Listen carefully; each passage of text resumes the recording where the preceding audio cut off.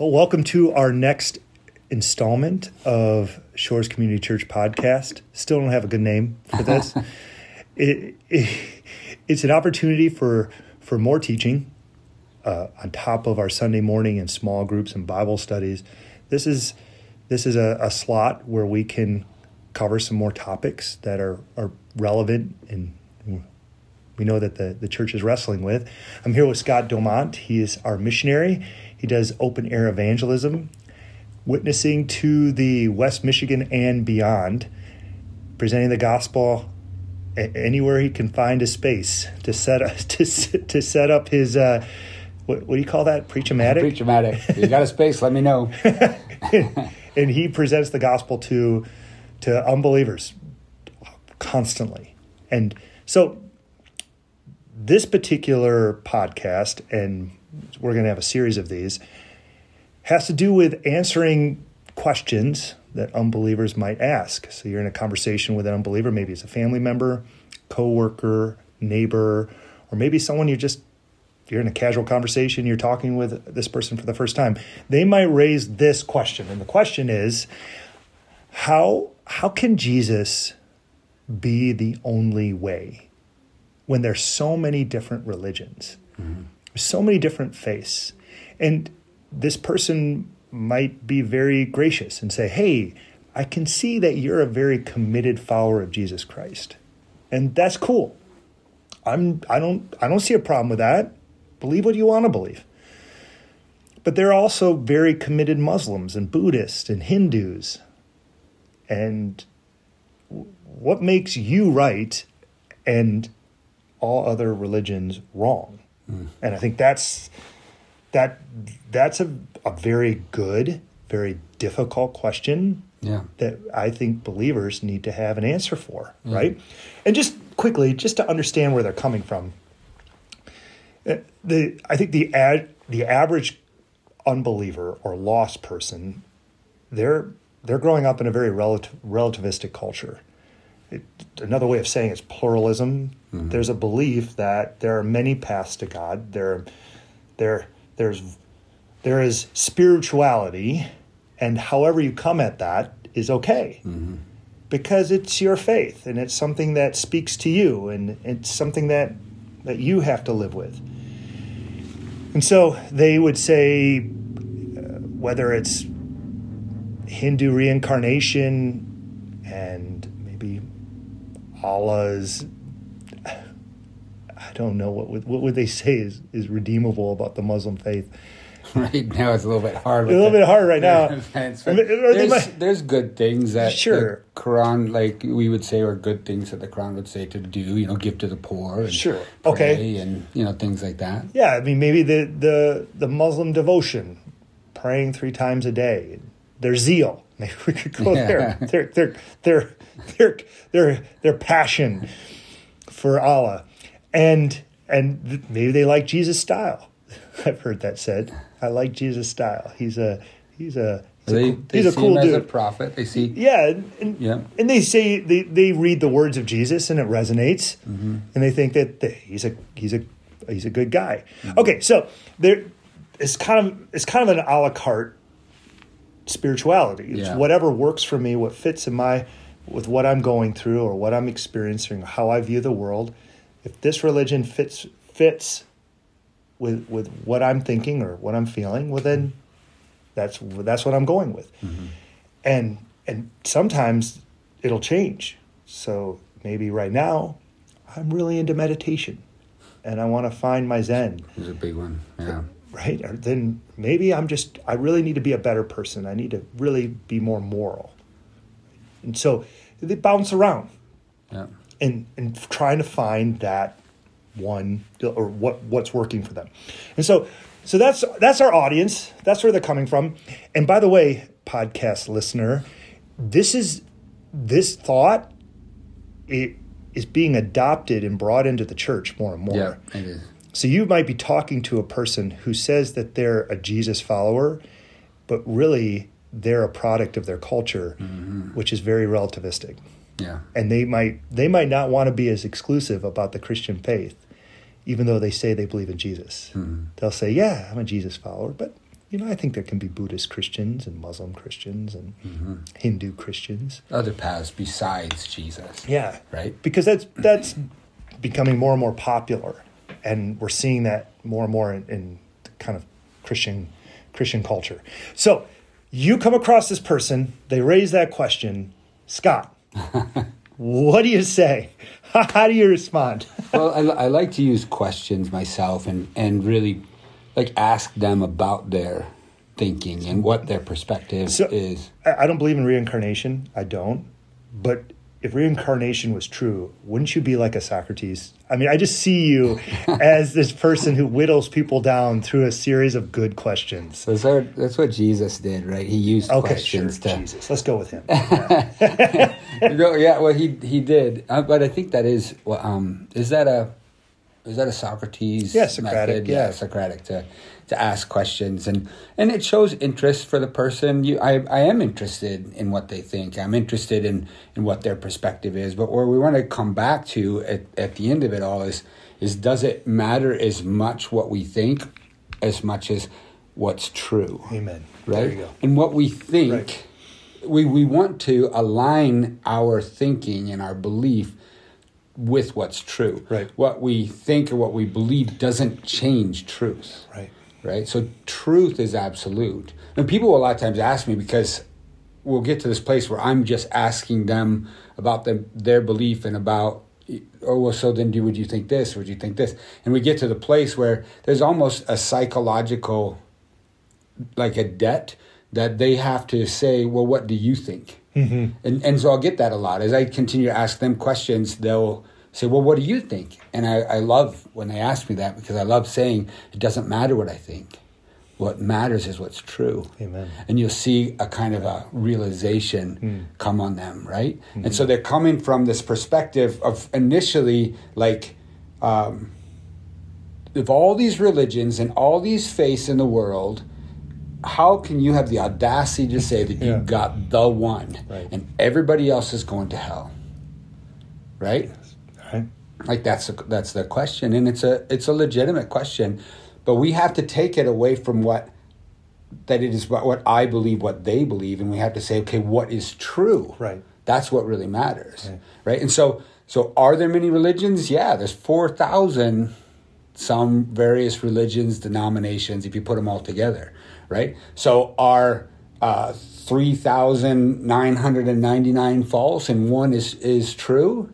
Well, I'd actually say there are 4,000 that are false. So there's one faith that isn't a religion, that is a way of salvation that's true. Okay. And it's very, very unique. So you had mentioned when we were prepping for this podcast that you ask a couple really, really good questions. Who is the Almighty? Yeah. Well, so... And is there more than one Almighty? Right. Which I think is an excellent question to ask. Yeah. So because there's the idea that there's multiple religions. We would all acknowledge that. So the next question is, so then would you say that there are also multiple gods? And they, of course, would acknowledge that. And I would say also that there are multiple gods with a little g, with a lowercase g, right? So we would say they're demons, or maybe they're idols, that they're people set up as gods. But then the question is, well, can there be more than one? Of all those gods, who's the Almighty? Of all those gods, which one is the most powerful? Yeah. Of all those gods, which one made me? Of all of those gods, can there be two Almighty? No, because if Almighty, by the definition itself, means there can only be one. Mm-hmm. There only is one. That's the one I want to. That's the one I want to know. That's the one I want to worship. Yeah, like all of the other ones, like I want to know the one. Well, I want to know the one who made me. I want to know the powerful one. I want to know the most powerful. Yeah. Right. All the others they're inconsequential. And that's not being proud or insensitive or even intolerant to say that there's only one Almighty, because if there is truth, and it's absolutely true, it will necessarily be exclusive. Because if something is true, then that means anything that's contrary to it is untrue. And that's just something you have to accept. Yeah, It's basic logic. It means just a basic sense of reasoning would say, okay, one Almighty, there can only be one. Okay. So that's who we seek for. That's who we seek after. For. And so, yeah, I mean, and I want to just give you, podcast listener, just some simple little lines that maybe you can put in the mental database of responses to these questions.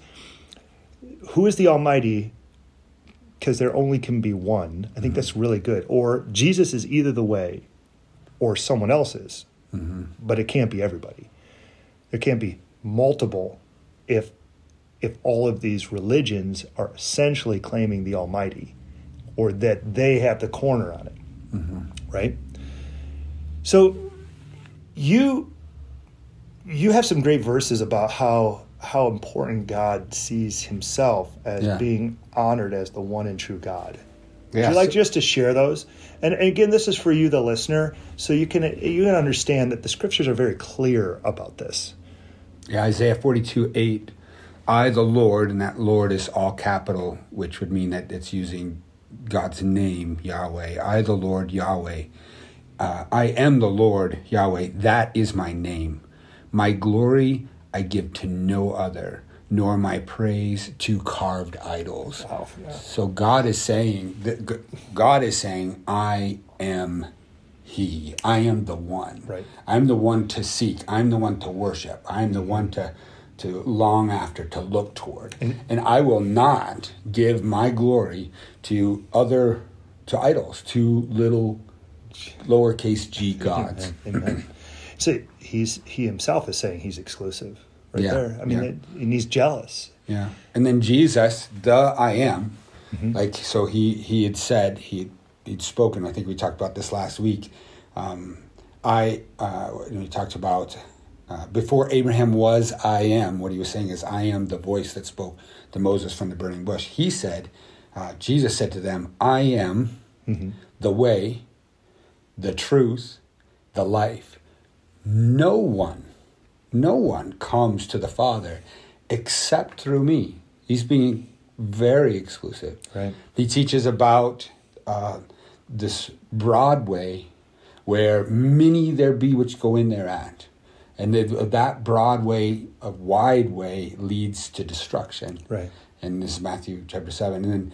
And then he talks about this narrow, this hard, this constraining, straight way that leads to life, and few there be that find it. To me, I think the most terrifying passage in the whole Bible is in Matthew 7 when Jesus said, many will be in that day that will say to me, Lord, Lord, didn't we preach in your name, cast out demons in your name, do many wonderful things in your name? And then will I profess to them, depart from me, you worker of iniquity, I never knew you. So the road is narrow and straight, to heaven, and it's Jesus Christ. Yeah, and because there can be only one Almighty, and that Almighty is revealed by Jesus Christ, the Son of God, the Messiah, who himself said, I've come to reveal the Father, then that's exclusive. And if Jesus says, I'm the way, the truth, and the life, no one comes to the Father except through me, that's pretty clear. Yeah.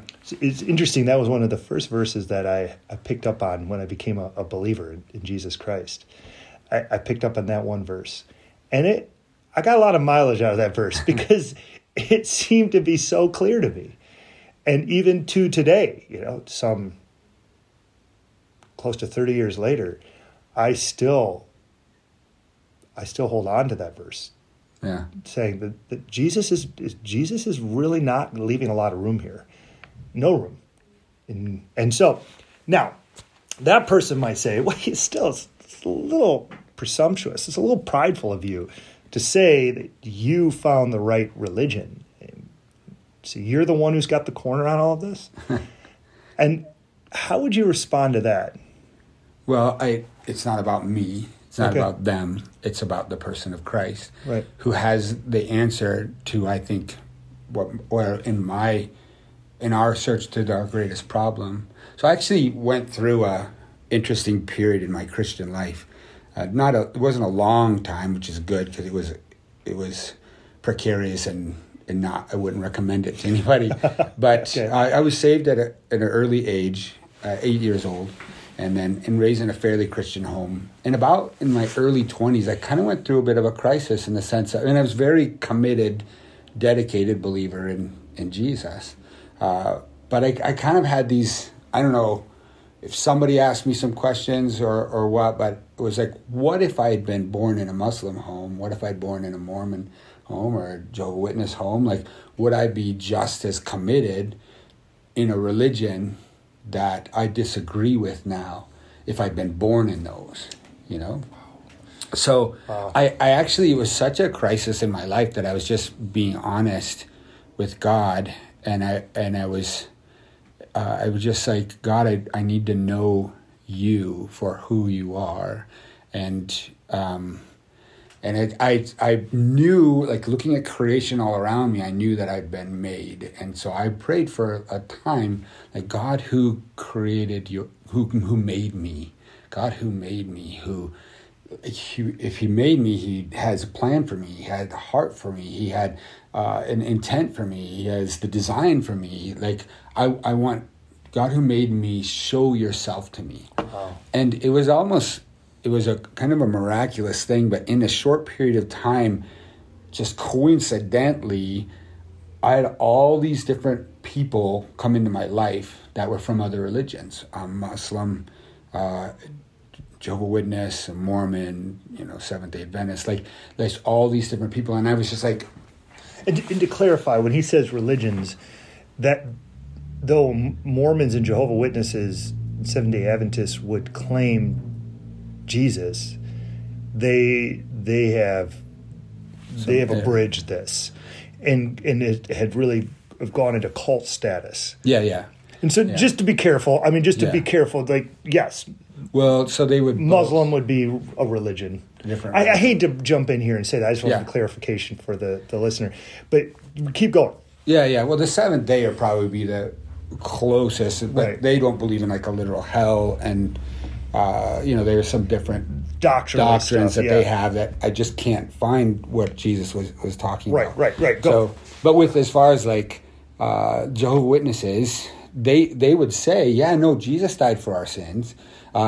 Jesus atones for us, but then I have to earn his forgiveness that he atoned for us. Well, so it's still a works. It's like a works salvation. And, okay, so I know I jumped in and sent us on this rabbit trail. So sorry. Well, no, that's fine. So that's these why people it's were coming to you. right? People were coming to you. Yeah. So all of a sudden, like, out of the blue, I had these people just, like, some literally showing up on my doorstep, some coming into my work, right? And I'm finding out what they are, and their intent is a little bit to share their perspective with me, and I'm like, talk to me, like, let's sit down, let's go for dinner, and let's sit down and talk, and convince me, like, I literally was like, tell me your story, tell me the way you, and I listened with, like, I think real Would you intentional... consider yourself an open mind at that point? Yeah, absolutely. Yep, I was.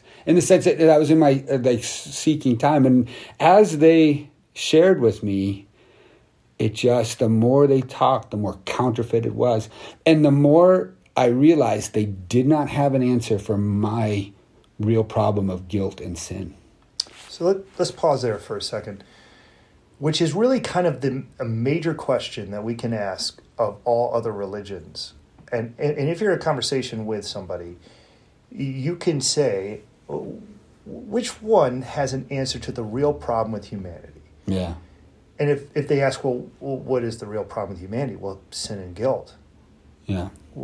How do religions solve the problem of evil, or the problem of sin, or the problem of our guilty conscience?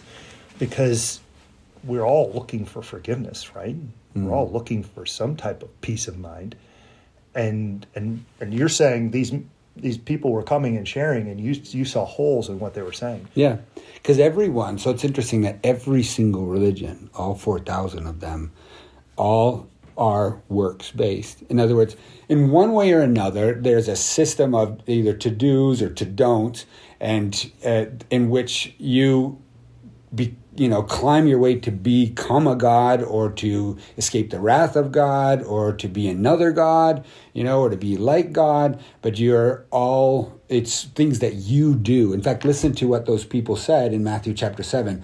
Lord, didn't I preach in your name? Lord, didn't I cast out demons? Didn't I do many wonderful things? And Jesus is like, I never knew you. You doing doesn't work. You doing isn't enough. Yeah, works do not work. No, right? no. And so they make no sense. So this Muslim person is talking to you, and you ask the question, well, then how do I get to heaven? How do I get Allah's forgiveness? And he said to me, and I'm being completely earnest, but I'm surprised that my throat cut by what I responded after he said to me. But he said, well, you pray 3 times a day, you give to the poor, and you make a journey to either Mecca or Medina, or both if you can. But if you can, you make a journey to Mecca or Medina. So if you do those 3 things, you're forgiven. And you're in heaven. You're in heaven.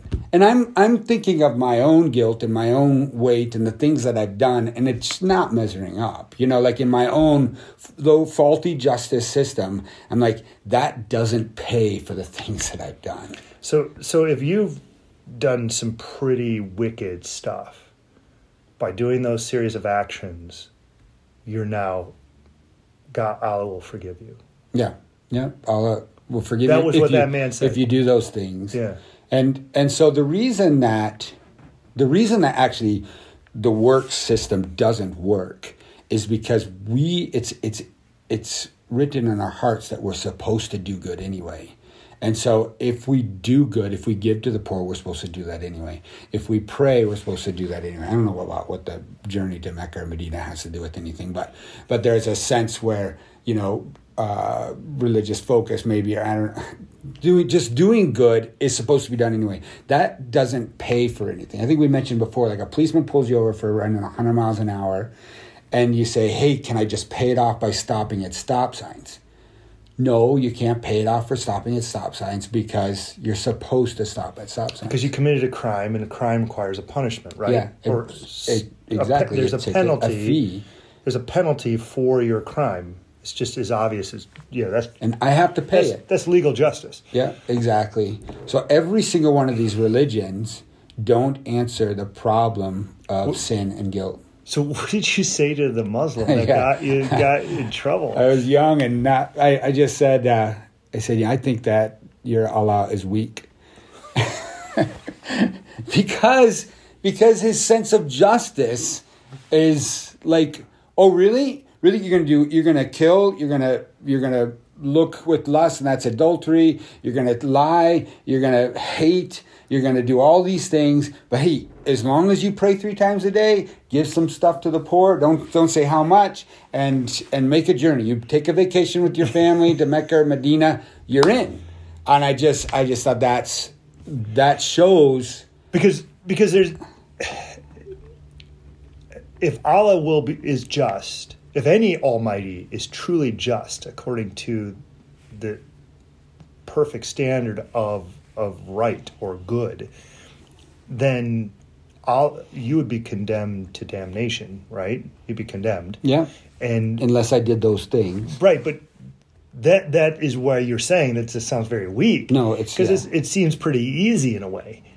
Yeah, it is easy. Or in a way, I think that's just a pattern we see in our world. That people have a guilty conscience, so they try to make up for it by doing something. Yeah. There's other religions that require much more, much more difficult things to do. Right. So, but isn't that interesting how even like right now, there's our natural measuring our works. And that's what religion does, is it's how we measure how good we are or how hard it is. Yeah. Right. And so with works, these 3 things are connected: works and pride. Yeah. And God's resistance and God's judgment. Wow. Right? God resists the proud, but he gives grace to the humble. Right, but the point being that if you works which stirs up our pride. Yeah. It's putting Look us what I opposed to have done. God. Yeah, I mean, and it's the scales, right? I mean, if I have more good than bad, then God will receive me. Mm-hmm. And that is old as Egyptian. All the way back. They're all different systems of religion. Very interesting. They're all man. So what I will say to somebody who tells me their religion, sometimes I'll say, well, that won't work for me because I need a Savior. Right. See, because I can't do it.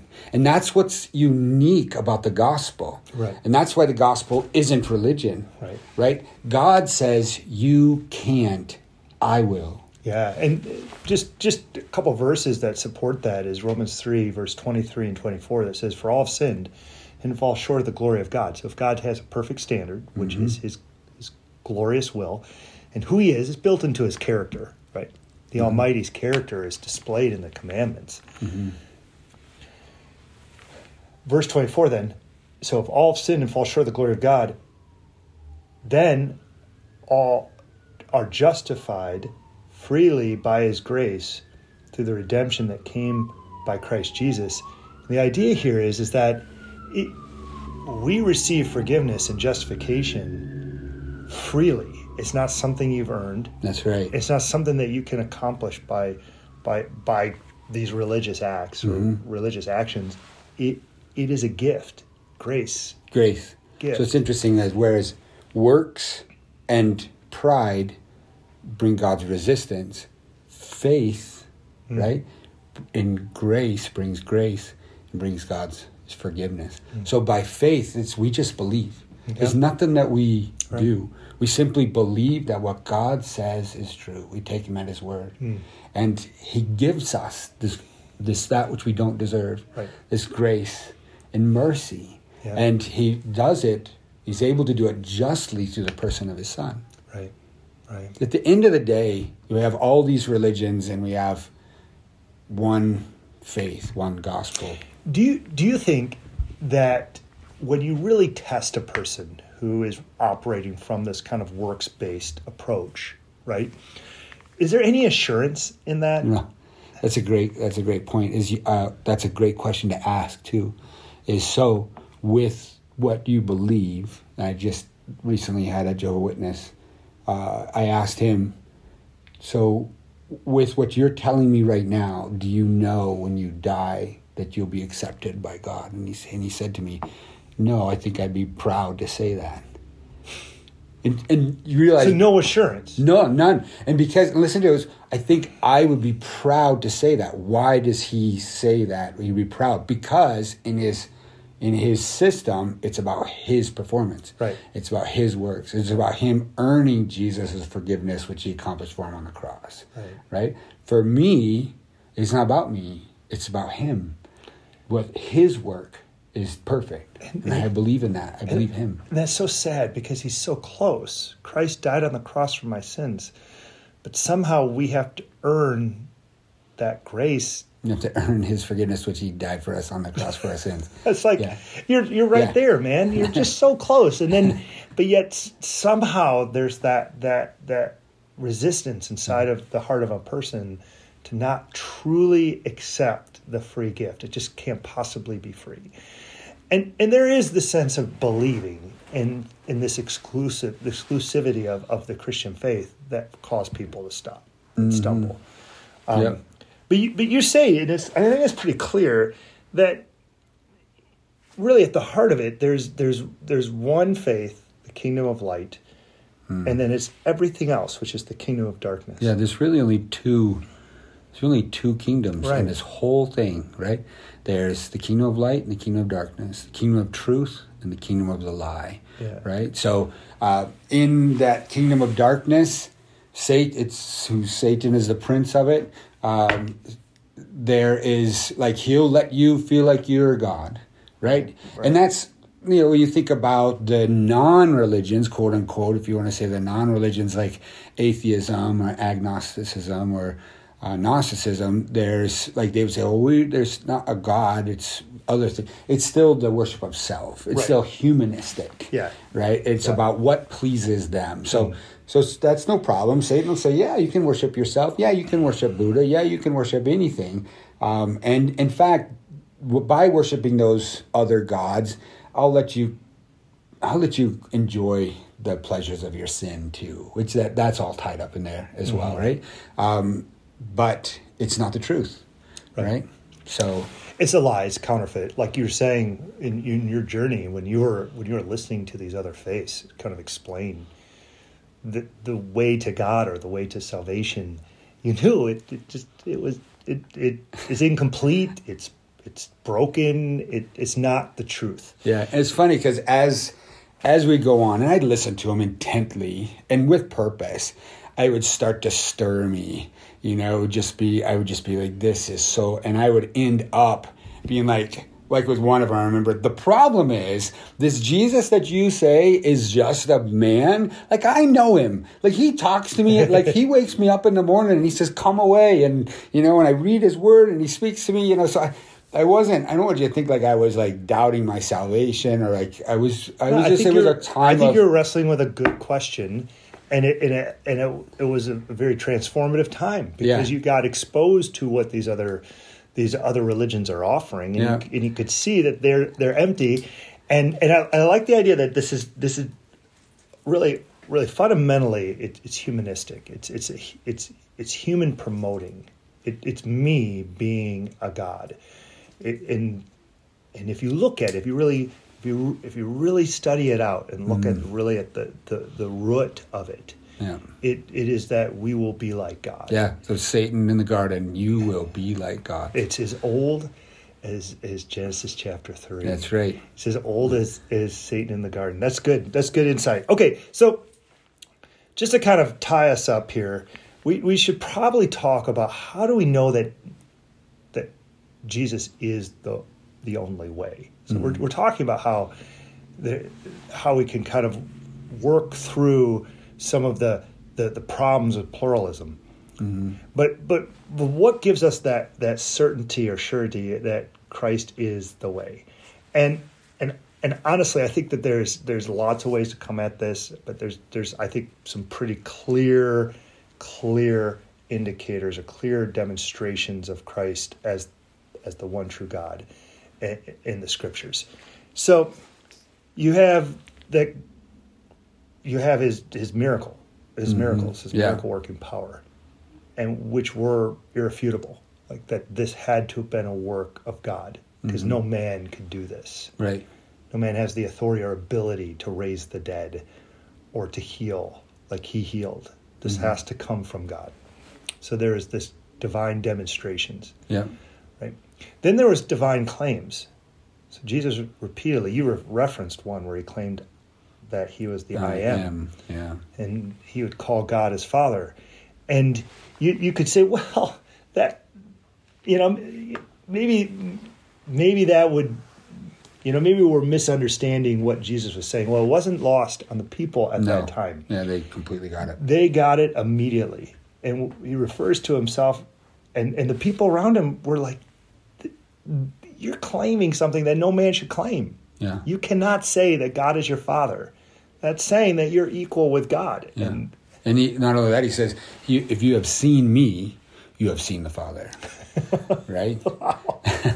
Right. So, and then he's later, in one of the epistles, he's the image of the invisible one. Yeah. Right? The invisible God. Perfect. The perfect representation of him. So these claims that he makes, that's very... That I think really support that if he is what he says he is, or he's something else.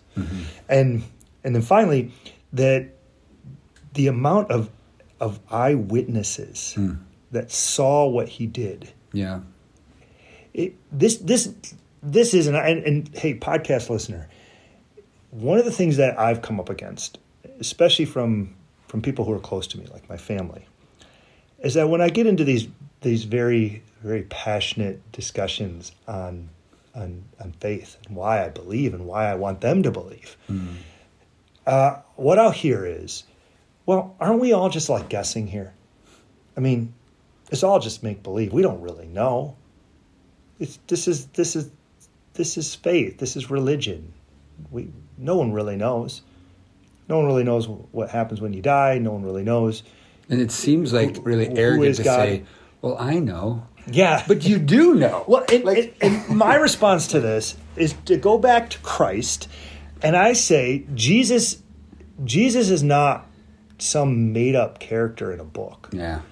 Jesus is a historical figure, and That's right. And the reality that Jesus lived and died it's a historical fact. Mm-hmm. It's a fact. Like, so many people write about Jesus, not only in the Christian faith, but also outside the Christian faith. People who are opposed to Christianity wrote about Jesus. Roman historians, Jewish historians. There's so many accounts of Jesus. There's more written about Jesus outside of the Christian faith than a lot of Roman emperors. Yeah. And yet there's no debate about all these other historical figures. So yes, Jesus lived. He lived at the time that we claim he lived. Christians claim he lived, right? But the one fact, the historical fact that really makes this set apart from all their faiths is that not only that Jesus lived and he died, is that he rose again. He rose. Yeah. And that's that demonstrating that his divinity. Yeah. Because no man who dies can bring himself back to life. Himself, yeah. Buddha is still dead. There's a grave somewhere with Buddha's name on it. Muhammad, dead. Dead, yeah. If we just go down the line, even to the Jewish faith, the patriarchs are dead. Mm-hmm. Only one person has died and rose again. Mm-hmm. And that's something that people have to come to grips with.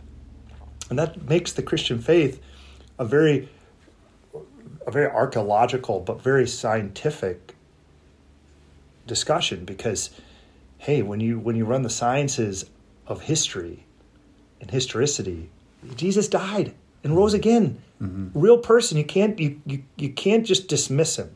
Witnessed by hundreds of people witnessed it, and not just witnessed with words, witnessed with their lives.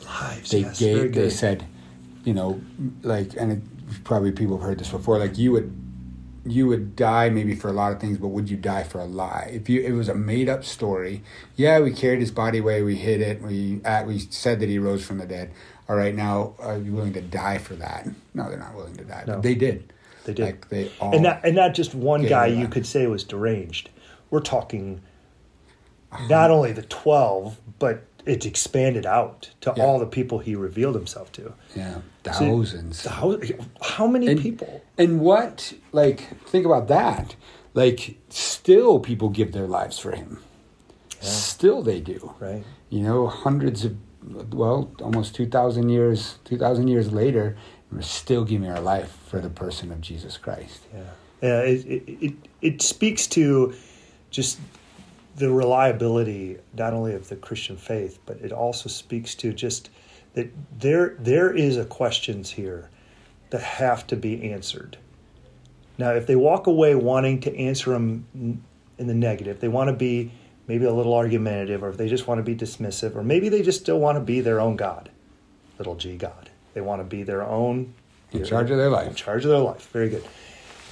Then these are still thoughts that you can leave with them. Mm. And I think that's the idea of planting seeds. Because the power of a heart being transformed for Jesus Christ is not on our ability to explain the faith perfectly. Yeah. It is a good debater, winning an argument. It's what the Holy Spirit does in the heart of that person. Yeah. As after they walk away, planting little seeds of truth. You've said that sometimes losing the argument will lead to more fruit. Yeah, because there's a humility in the sense of, if they walk away thinking that they won. I mean, they didn't really, but they think that in the sense of winning truth, they walk away thinking that, I won this argument. It kind of opens them up in a sense of I don't know, maybe you never know what word that you said, what word of God that you use that might plant there, and they think about it as they go to bed, as they go to sleep, you know. Yes, because the God, Holy Spirit is the one who's saying the word, God, not us. God is everywhere, Yeah. and God, even in the dark parts of the night, can really start working on that person's heart. Yeah. So keep talking to people about Jesus. It is what God has commanded us. Jesus told us to go and make disciples. Yeah. Right. And know that. And so we were looking too at Romans. So know that when you're talking to someone, and they're saying, "Well, how can you be so arrogant to say that your way is the right way?" Well, you're not. Jesus is the right way, not us. And realize this in Romans chapter 1. They actually know the true God. Right. It says in verse 19, I think, hang on just a minute. Verse 19, Romans 1, 19 and 20. For what can be known about God is plain to them. They actually know it. Because God has shown it to them. Mm-hmm. For his invisible attributes, namely his eternal power and divine nature, have been clearly perceived ever since the creation of the world. So they know the one God, but at the end of it all, it's a war between light and darkness. Right. But men love darkness. They hate the light because their deeds are evil. Mm-hmm. There's a sense like, I want to remain in darkness because I want to do what I want to do. Right. But God can change that. And that's why we just keep presenting the truth. Yeah. And then, yes, Christ is the light of the world. He can, at any moment, he can shine that light into their hearts, and they can receive that saving knowledge of Jesus and the gospel. Yeah. So, okay. Hey, thanks for tuning in. And next week, we'll have another one of these podcasts. I really believe we're going to talk about the scriptures. So I don't want to promise anything, but I think I want to talk about how do we know that the Bible is true, and is it worth really basing our faith on? And so, the uniqueness of the Bible. Yeah. Because you come across those questions at times. Yeah, and I love talking about it. The Bible is a precious and completely unique book. Right. Well, let's not give anything away. I want to. All right. All right. I know you're ready to dive in. I can see it, Scott. We'll just save it for next week. Okay. Thanks for tuning in. God bless.